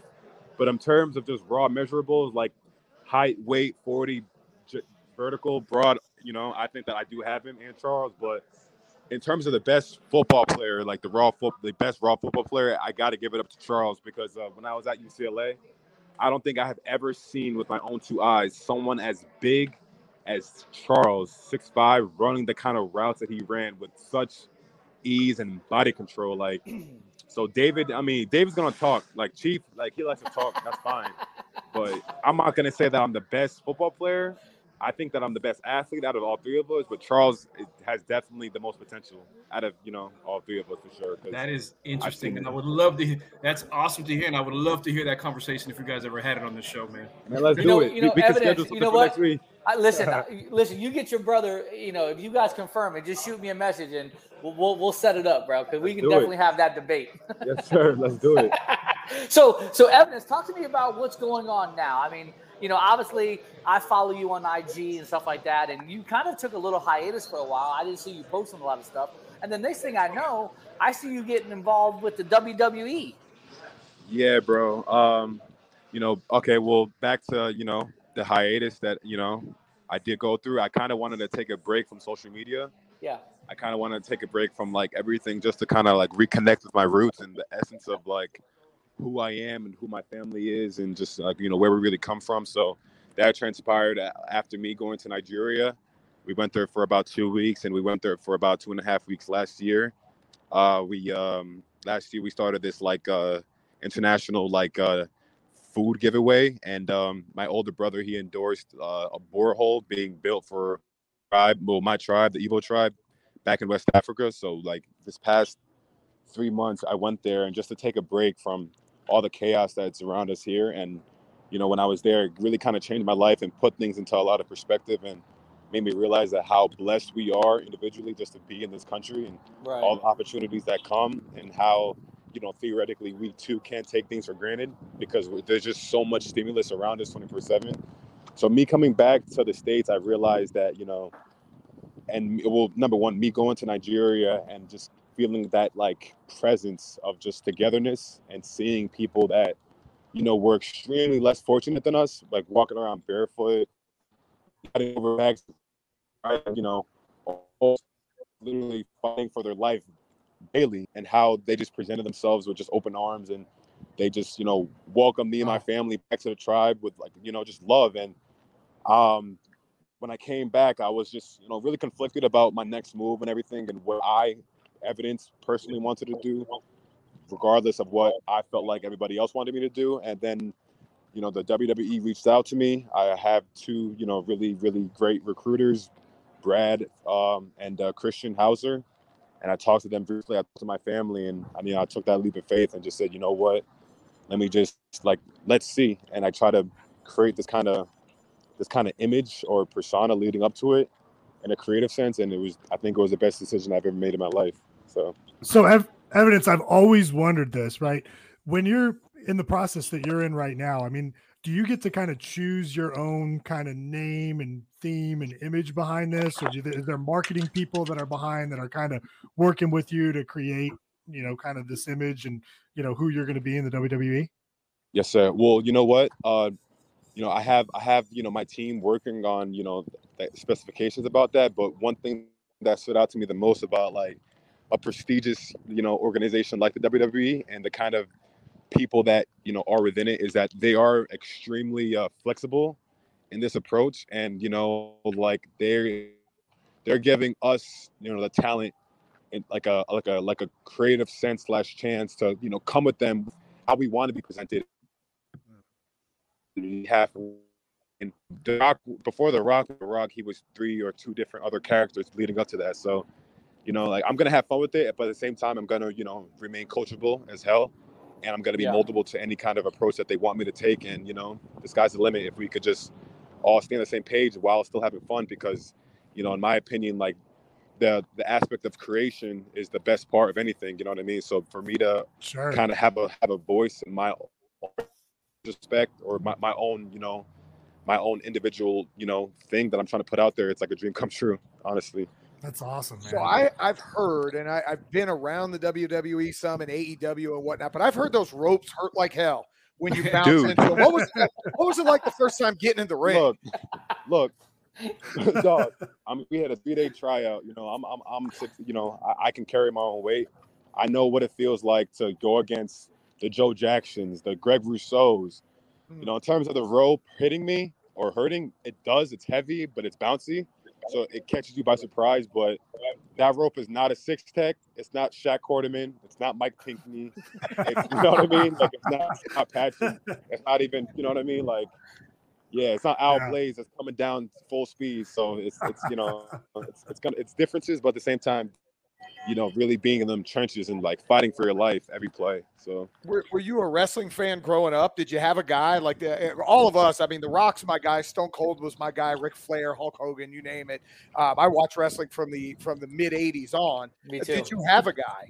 You know what, bro? It's kind of crazy because, like, you know, when I was in my village this past month, like, I did talk to a lot of my uncles, and they were telling me about how growing up my favorite wrestler was John Cena, and how I used to act like him, and how everyone used to call me in the village when he used to come back, like, after summers, and, like, when I was a kid, like, they used to call me John Cena.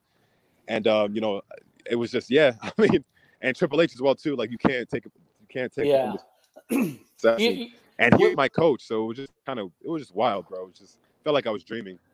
You know, I've been watching wrestling a long, long time. My stepdad used to take me in the early 80s, and we used to go watch, like, the Rock and Roll Express and the Kerry Von Erichs and the Dusty Rhodes and Blackjack Mulligan and Barry Windham. And you're dating yourself, bro. I'm just saying, though. But John, you're at the same age with me, right? So, like, growing up, like, that was, you know, Saturday mornings, and then watching it on TBS, like, you know, that was the old WCW. Like, there was nothing like the Road Warriors. Like, there was nothing like those characters that, you know, that made you feel like you were just, you know, emotionally attached to certain characters, you know, watching wrestling. And, you know, all I know is if you do make it, I'm telling you, bro, the first show that you come on, you got to let me know, because I'm going to come out there. I don't care where it's at. I'm going to fly out there.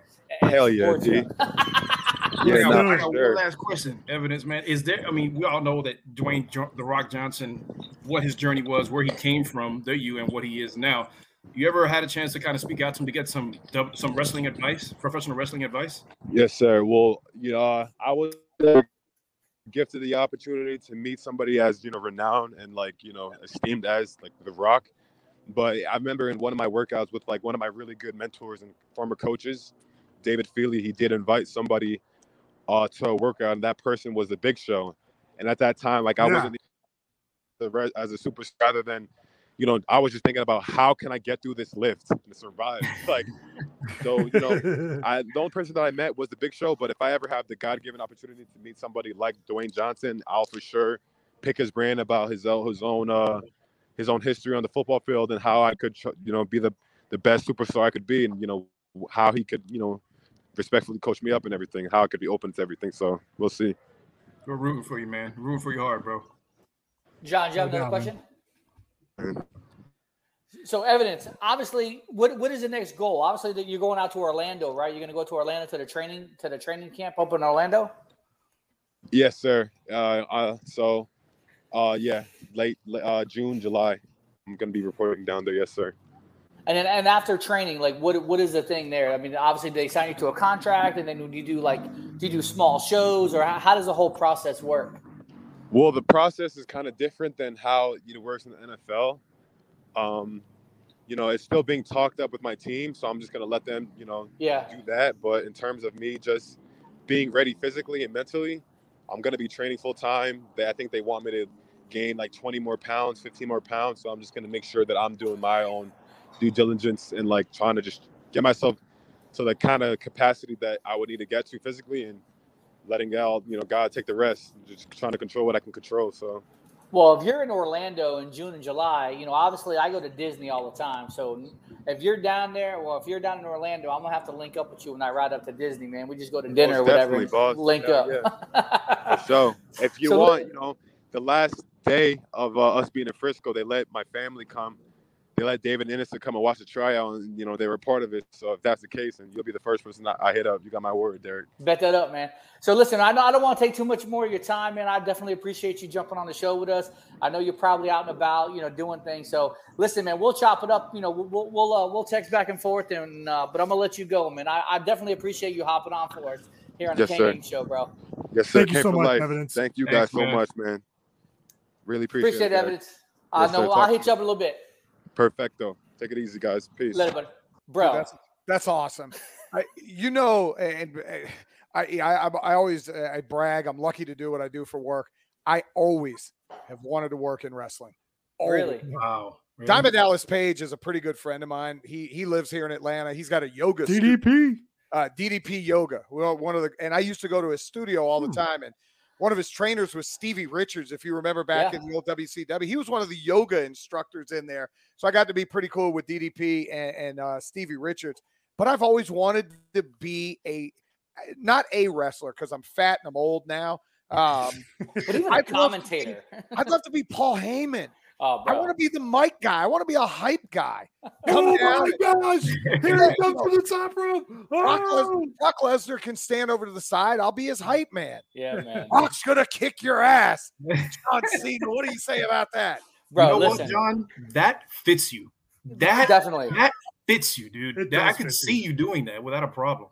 Wow. My wife would not be happy because WWE stars travel nonstop, 290 or 300 days a year. What? They're on the road. Oh yeah.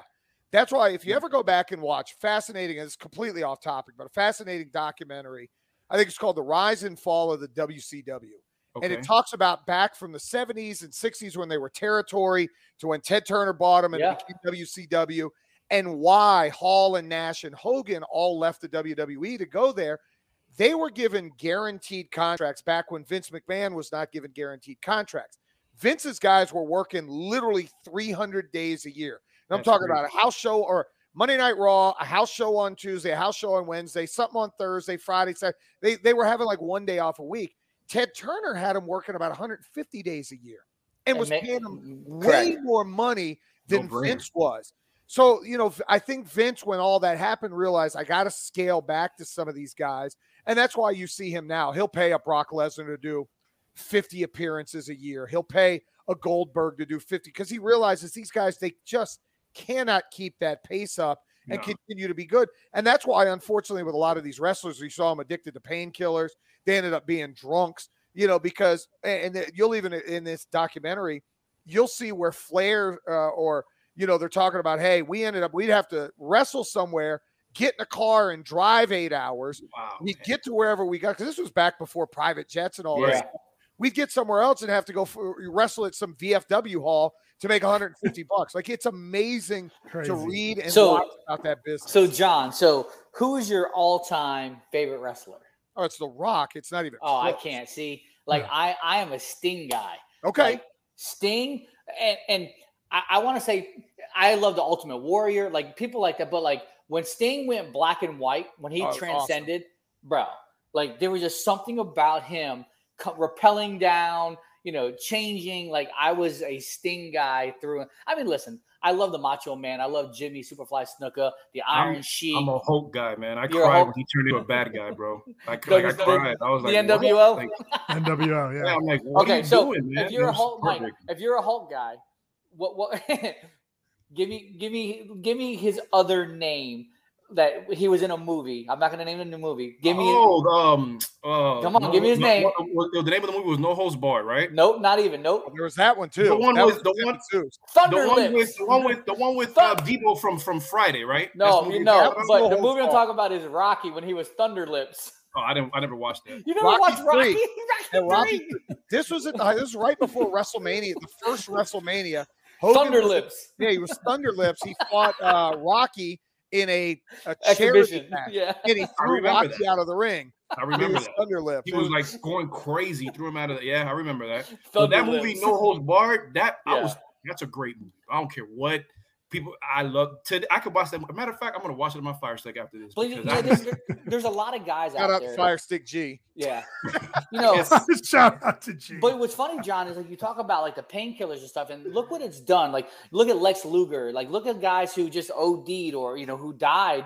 Because of that stuff. Macho. Rest in peace to the great Scott Hall. Like look, like Lex Luger, like he was just. I've never seen, Billy Jack Haynes and like just Billy Graham. Like, this guy's a story of what happened to Lex Luger.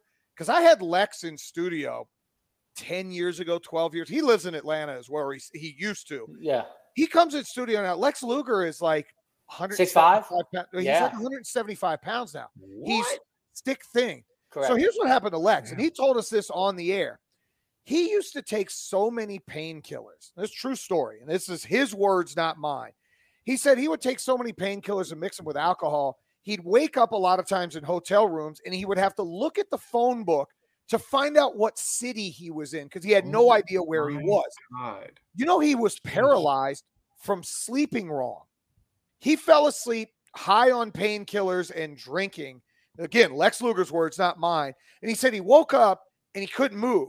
And I guess he had slept funny and it ended up partially paralyzing him. Like if you see Lex Luger now, you wouldn't even recognize him. He kind of walks with a little bit of a limp.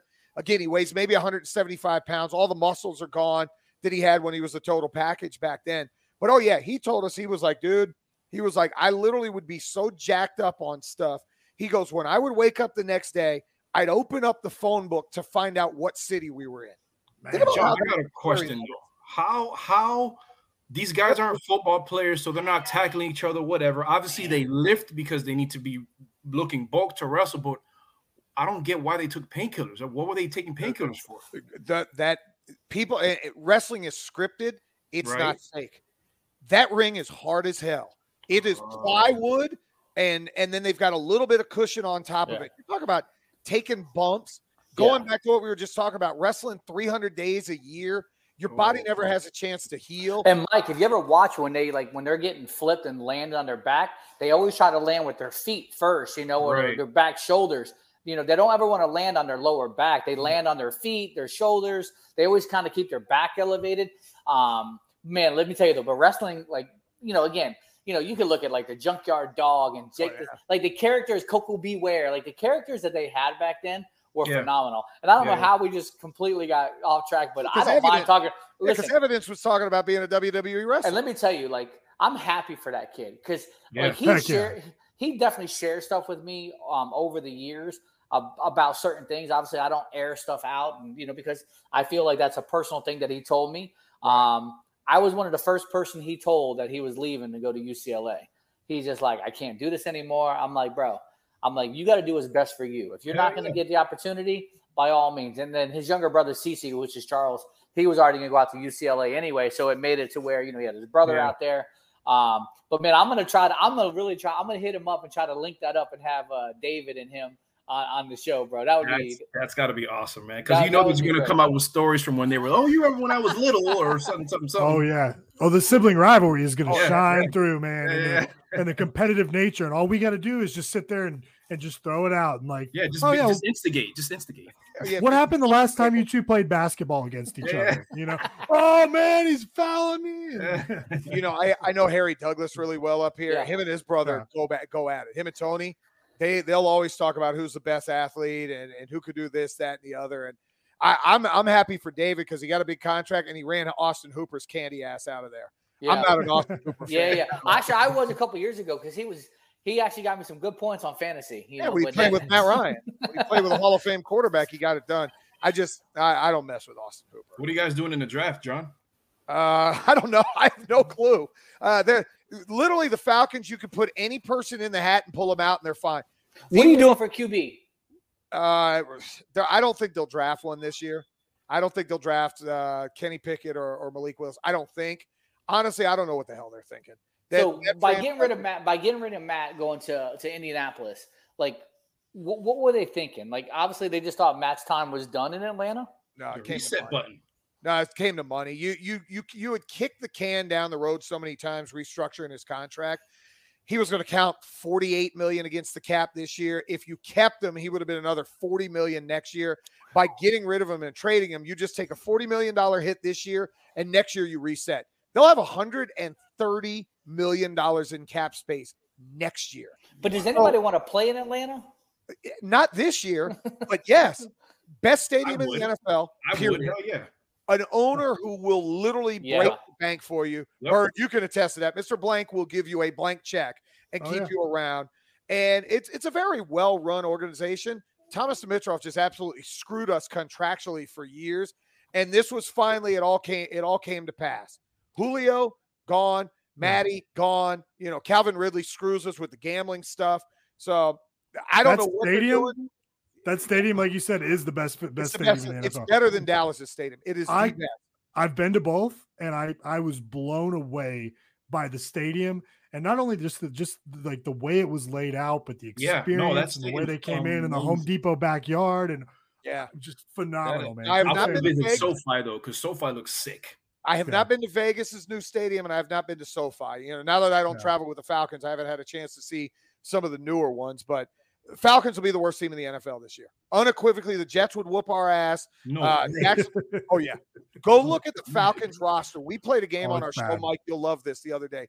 We did Falcon or not. So I just grabbed like a bunch of random ass names like scrub NBA players and not Ben Simmons, different scrub NBA players, like former just like lacrosse players. We're not the home, but Brian Finneran played for the Falcons. I was a sideline reporter for 10 years. I'd go through the list and they're going, I have never heard of this person. Falcon, not Falcon. It was hilarious. That's how bad this roster is. I had no idea. Okay. Damn, that sucks. That's tough for me as the Dirty Bird, man, because obviously in our late 90s, and John, you and I have had a lot of conversations about it, man, about my time with the Birds, man. That's where kind of the origin of the name. I don't know if you guys got a chance to see. We had Matt Ryan after he was traded in studio for an hour. Wow. Came in, sat with us for an hour. Could not have been nicer. We ended up at our station for about 3, signing autographs, talking to our salespeople, everything. It should be up on YouTube. If you look at the 680 The Fan YouTube page, there's an hour interview with us with Matt Ryan. And, I mean, there's 2 quarterbacks that I've loved in the NFL in my life. One's Dan Marino, one's Matt Ryan. It's nice to have somewhat of a personal relationship with him. You know, he gave me a hug afterwards. He signed to my son Kane because it happened to be the day before Kane's birthday. I brought a jersey in. He said, "Happy birthday, Kane." It's hanging in his wall on his wall. Awesome. But Good just stuff. a great guy. Indianapolis is getting one of the best people. May not be the best quarterback at this age. One of the best people you will ever meet. And I can't wait till he goes to Canton, Ohio. That'll be a time I go up there and watch his Hall of Fame induction. Oh, no doubt. I hope he gets No a doubt. ring, bro. He deserves a ring for sure. He needs to get one. He does. You know what's Well, funny guys- is we haven't even taken a break. We totally skipped a break, man. Frank's gonna be like, dude, what the hell were you guys thinking, man? Well, Hey, listen, man. Hey, Frank, this if you're listening, bro, you let me do it all the time. So, I mean, what the hell? Let them skip a break, bro. At this point, we might as well just keep going. We only got so. Can we talk a little bit about like Canes football? Like, Yeah, I mean, why not? obviously- What's there So- to talk about? It's not like they're in I know you spring guys ball. or talk- anything. I wanted to talk basketball a little bit. Go I know ahead. you Let's guys start did it up. last week, and I Start it was in up. Jamaica. I will just say, and the week before we were on spring break, the week before, Bird and I couldn't coordinate time, and Cole was out. I got a chance to go to Greenville and see the opening game. And Greenville, Wow. South Carolina is 2 hours from me. And it was Friday, and I go, screw it. $100, I'm driving up there. I drove up by myself, went and watched the game. It was awesome. You know, it was the first time I'd ever seen Miami play live in an NCAA tournament. Wow. Never watching that game against USC in my wildest dreams that I think they would make the Elite Eight. Shout out to those kids. Hell Charlie yeah. Moore, Cam McGusty, Yep. Isaiah Wong, Jordan Miller, Sam Wardenberg, Bensley Joseph, Wooga Poplar, you know, anybody else, Den Gak, who didn't play very much. Those guys made me, as a 47-year-old guy, remember what it's like to love Miami when they're being Miami. Miami basketball has never, you know, football's always been way up here, and then it was baseball, and then it was basketball. I'm not one of the guys that likes North Carolina and basketball and Duke or whatever. I like Miami. It's Miami across the board. If Miami's swimming or playing chess, I'm Yep. cheering for the U. That's right. Dude, I shed a tear when they beat Auburn. Wow. When they And the beat way Iowa, they beat Auburn too. oh, they kicked Auburn's ass. Yeah, And the yeah. best thing was leaving Greenville on that Friday. I'm walking out, and all the Duke fans and Michigan State fans, because they were in the afternoon session, and there was only, I don't know, maybe 1,000 Miami fans there, if that. Might not have been that many. And I'm walking out in this Auburn jackass, and I've got my big Florida turnover chain on. And he goes, "I bet you won't wear that crap on Sunday when we kick your ass." Oh, shut up. And I looked at him, I said, "Your little scrawny ass won't stop me from wearing it." And he goes, "We're going to beat the hell out of you." I said, "We'll see, bro." I said, "Keep playing with us." And we beat the hell out of them. When they won against Iowa State on Friday night, and I'm sitting in my basement, and I sat down there for probably another hour and a half, just shaking, going, we're this close to the Final Four. And I don't know how you guys felt at halftime against Kansas. Oh. We're going to win the damn national title. You know what I did? Kansas, we're going to win this damn thing. You know what I did at halftime? What's that? I was searching flights, hotels, and tickets to New Orleans. Swear to Bro. God. Bro, Bird, I didn't care. Go ahead, Michael. My bad. I was gonna say I was gonna be in Jamaica for the Final Four. I was in Jamaica for the Final Four. Literally at halftime, I'm going, how can I fly home to New Orleans Saturday morning and go to the Final Four? Thank goodness I didn't change that flight. But I shout out to Coach L and those boys. I mean, absolutely, they captured the imagination of what it's like to be a Canes. Yeah. I almost went up to Chicago for the game against Kansas. You know, John Ruiz, who we had on the show, he had offered, you know, and I'm like, I don't want to spend $1,000. And this, again, win or lose, doesn't matter. But I'm like, I'm going to spend $1,000. I'm going to fly all the way up there, and they're going to get trounced, right? But then I'm like, I'm watching the first half, and I'm like, man, we should have went, blah, blah, blah, you know? And then I got to give it to Kansas because you know what? I am one of those guys. And if you, obviously you guys probably remember, Miami didn't have a basketball team for years. Yep. Right. So growing up, I played ball all through high school and stuff. I adapted and I loved North Carolina. It was post Jordan. I'm talking about like Dante Calabria. I mean, I played against Vince Carter when he went there. Yeah. So like Kevin Coda, Salvadori. you know, but like, look, you know, those are the guys I played against them in AAU ball. So I'm like, well, shoot, they're going to Carolina. I'm gonna root for them because that's. People say you can't be a Miami Hurricane fan and root for another school. To me, you guys can like kiss my ass because I can't, right? I mean, again, I still bleed orange and green, and I go to Hurricane games, but I'm a Carolina fan of basketball. There's nothing wrong with that. I got to ask you this. So if Miami and Carolina would have played for the national title, who are you cheering for? Both. Whoa. No way. It's a win-win, right? Got plenty of them, man. But it's a win-win. For me, I just want to see a good game. But if you look what Kansas did against Miami in the second half, they went on a run. Oh my goodness. And I thought the same thing at Carolina the other night. I'm like, okay, you're up 16. Can you control the momentum? Next thing you know, Kansas comes out. They hit a bucket. You start missing some buckets. Wouldn't have gotten in that foul trouble. I'm not saying they would have won, but I don't It'd think been more they competitive. 26 points. I don't think they would 26 points, bro. Because they had Charlie a run. being in foul trouble, Sam being in foul trouble, and then Wooga Poplar. I know he's a freshman. He had three straight possessions that just. Bro, they let him shoot from the top of the key, and I'm like, "What are you doing?" Bro, don't shoot that down, and then another brick three, and I think Kansas rattled off 10 in a row in like 9 seconds. I said, "Oh, this is over." Yeah, and it hurt so bad. But at the end of the day, if you look at it, right? So Kansas, they won a national title, and you look at the girls. The girls did really well as well. I mean, obviously, you lost to the defending national champion and South Carolina, so you got nothing to hang your hat and say, "Oh, woe was me. We shoulda, coulda, woulda." Like, you played ball. Now, let's see what happens next season. Can you repeat? Obviously, Jordan Miller's already coming back. Let's see who else. How do you keep Isaiah Wong in school? And I'm answering at State of the U tomorrow. I've got a mailbag, and somebody asked me about next year's team. If Isaiah, and I know Zay put his name into the last year NBA last year and didn't get back what he wanted, and I don't see him as a second round. Me neither. You're going to be a G League player or overseas. Come back and play another year of college. You can make hundreds of thousands. You can. Yeah. I think he can. I think that guy's NBA ready. I don't know if he's going to get drafted, but I think he's NBA ready. I honestly feel that way. Obviously, I'm in the minority. No surprise there. But no, I think he's NBA ready, bro. I'm not disagreeing with him. I think he can be an NBA player. My advice, this is just my advice, and he probably wouldn't take my advice as far as he could throw me. But if I'm not going to be a first-round pick, and the NBA is so much different, that a second-round pick, they'll be like, whatever, you're going to get that two-way contract, and you're going to go to Idaho and play, and then you'll come up and play in Sacramento. Yeah. If I'm him, I come back. He's going to have a chance to be the star next year. Yep. Work on your jump shot, and he's a great ball handler, but he needs to tighten his ball handling. Because there's times that in the Kansas game, he got really loose with the ball. Yeah. Let me tell you why I was going for UNC instead of Kansas. One, because, you can say we lost to the champs, right? But I like the fact that if UNC would have won, you could say we kicked their ass. So right. Yeah, you beat them by 28. I was going for UNC in that game, and I was feeling bad for Hubert Davis afterwards because they had it. It's just, I guess the best team won. That guy did a phenomenal job coaching that team this year, man. Because I know we whooped them.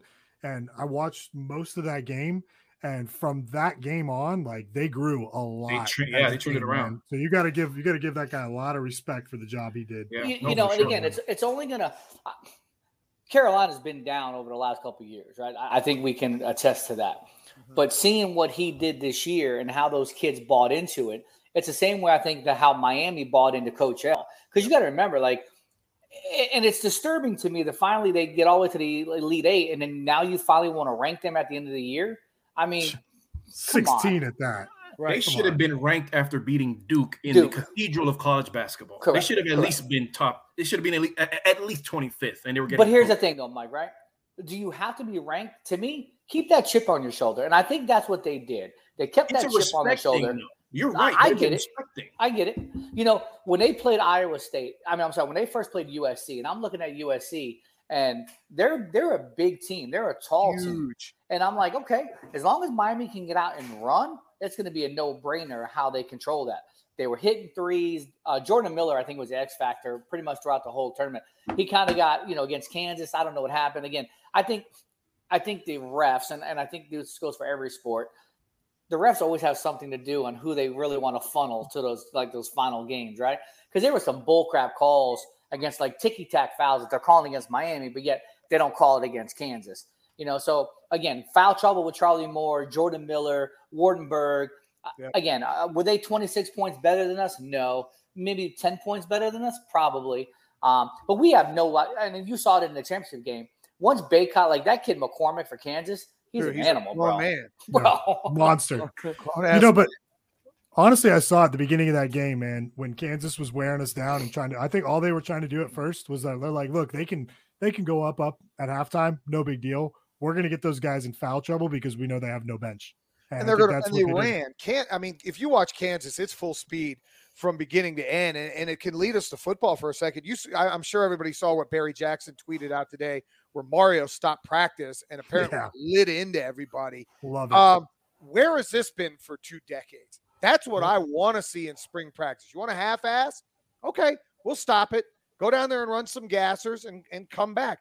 This is the accountability we've been talking about forever, and why I think 2022 is going to be a very, very special year at Miami, because you think this is happening in March and early April. Now you're going to have spring, you'll finish up with the spring game, and then you're going to have all these summer workouts with crazy ass Aaron Feld and his wild mustache getting everybody in shape, and then come back in the fall, transfers coming in. And I've seen like 4 or 5 different names potentially they could be picking up as well. And the competition and all these young kids coming in. Mike, I don't know about you. I love it. It's about damn time I don't have to hear candy ass Manny Diaz giving out participation plaques on a Tuesday because you got through a 50-yard dash. Bro, preach, bro. You're preaching to the choir. My thing is, how the hell wasn't it like this? Because if you're Manny Diaz, right, whom I was a big defender of first, but then things start to come out and you learn and you like, okay, I can't stand for this because this is not Miami. If you were a fan of the program, right, going to the games in the Orange Bowl, know what it's like, how the hell can you tolerate certain things? Like, I don't understand how things went on as long as they did under his watch. And it was really upsetting to know, because that's not Miami football. And if you claim to know the culture as well as you did growing up as a fan, that's bull, you know what, on you. Yeah. So listen to this. So today I had the opportunity to talk to, I met up, I was over at Brian Blade's house, right? He's my boy. And so we were talking when that whole thing first came out, that tweet came out or whatever it came out about Mario. And then next thing you know, Brian goes, it's about freaking time. That's what Jimmy used to do to us. He goes, we would be out there. We would be on the last session. Something wouldn't go right. He would make us go back in the locker room, come all the way back out, and redo practice again from start to finish. He says, he goes, that is a Jimmy Johnson trait. He goes, dude, people don't think this. He goes, Mario's going to get Miami back the way it used to be. And you see it today. Vince Wilfork's walking around the sidelines. Warren Sapp's back on the sideline. Edge is there. Just the players are coming back around. Who the hell put Trick Daddy's government name on his sideline pass? I called that out. I'm like, bro, really? Like, if I'm working the table and I'm handing out passes, man, there is no way that I'm putting his real name on there. I'm putting just straight Trick on there. Or just T-double-D, something like that. Yeah. Come on, man. Yeah. I think it's Maurice Young. Yeah, Maurice. But you want to know what I like about this is what I like about this, this new regime is people are scared of Mario. And that's how it should be, because this is full. Guys were terrified of Butch Davis, and I have personal accounts of guys on the team that knew if you guys you are familiar with Miami, but if you head down to the Grove and you go down Grand Avenue and 37th Avenue, which is Douglas Road, there is a little blue building that's right on the street. It used to be a barbershop. It's an abandoned building now. It's really, really small. Okay. That was the original Cane's Barbershop, because a guy by the name of, oh my God, I'm forgetting the family name. But he passed away. He was a pastor. It was him that was the barber, and his wife. Okay. They were both barbers, Barbara Daniels and Walter Daniels. There you go. I was in the 4th grade in 1994. And that was when I met my first set of Hurricanes fans. That's why Earl Little's will always be my favorite Hurricane, because he's the first guy that I met as a Cane. I wanted my haircut cut like him, and all it was a low boy fade. I'm going off topic here, but this is good. That's what we I heard things in there and stuff about I heard things in there and stuff about Butch Davis, how they were terrified of him. Okay, and that's how it needs to be. That's how it needs to be. Those guys, Butch wouldn't take crap from anyone. Okay. And I'm not one of those guys that wanted him back, but that's part of the reason is why we were great, because it starts up here. And if anybody thinks that this staff is playing favorites or has personal feelings towards anybody, don't get attached. Don't get attached to a player on the team, because if they don't play, it's for a reason. Yeah. And, look, I mean, we're all, close with Andy, right? And even Andy, like, you would assume, okay, hey, we're good on kicker. He's still bringing in guys, and look, I mean, like I said, I love that kid, love his family, but at the same time, there's a culture and a sense of competition, and it's one that needs to exist. And even Andy needs to know, like, look, your job's not guaranteed. You got to come in and you got to win it. And if you think that I'm not going to look at somebody else, I mean, it's a mental move with him. I don't think he's going to. Mario said that today too. Again, they don't care who they're bringing in. They need to get better at every position. And to me, that's the important thing. You can't be stagnant and you can't be satisfied with mediocrity.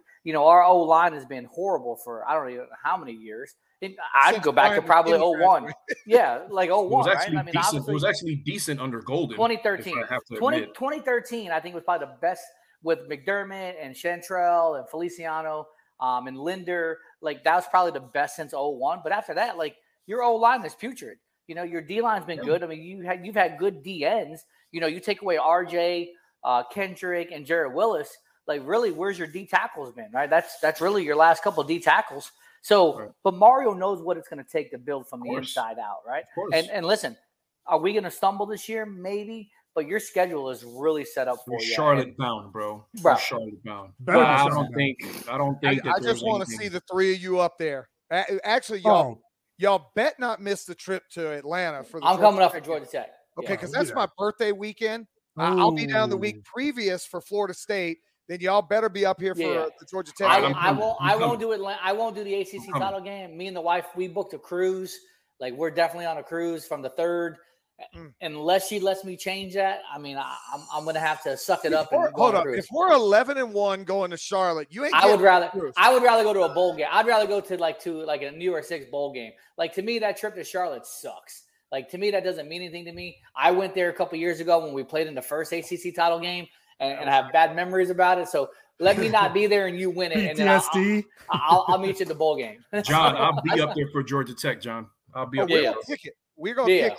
My wife can't hear me right now, and she won't listen anyway. We're going to hit up some of the adult establishments here. There you go. Uh-oh. Maybe it's the Pony. Maybe it's Magic City. Maybe Onyx. Maybe all three of them. You never know. Well, listen, we got to go. Thank you guys for tuning in. We'll catch you guys next week. Peace. The views and opinions expressed on Kane Gang are entirely those of the host, guests, and callers and do not necessarily reflect the opinions of Slam Radio.